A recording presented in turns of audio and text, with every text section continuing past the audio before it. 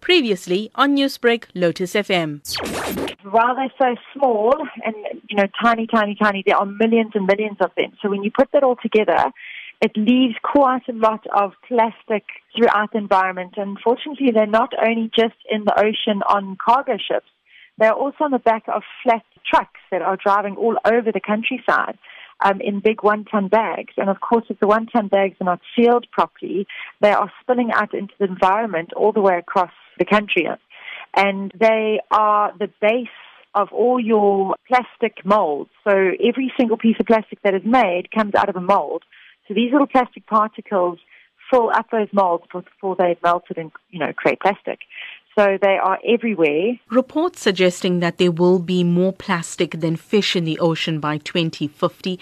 How is this even possible? Yeah, unfortunately, in the last 10 years, we have produced more plastic than we have done in the last century. And the forecast of more plastic to be produced is up by more than 50%, especially with the recent COVID. Yeah, it's disastrous. It's not funny. It's really, really, really a problem. What do we now need to do to save the coastlines and the oceanic life? Unfortunately, what needs to happen is the public need to be aware, the end consumer need to be aware of all the plastic that they are purchasing, just as their responsibility.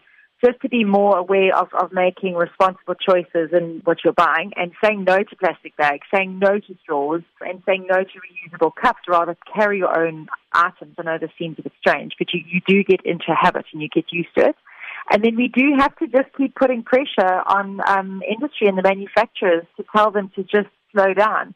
Retailers as well, I understand we're all concerned about food being wrapped preciously, but if you go to a farmer's market, you don't look for vegetables that are packed. We've just really got to put pressure on every different angle, and we've got to have our government, our municipalities and industry take responsibility for the plastic they're putting out into the environment. Because as far as they're concerned, once they've produced it and pushed it out onto the shelves, it's now the end consumer's responsibility, which makes it very difficult because there's not enough people to pick up the plastic that's being produced at the moment. Newsbreak, Lotus FM, powered by SABC News.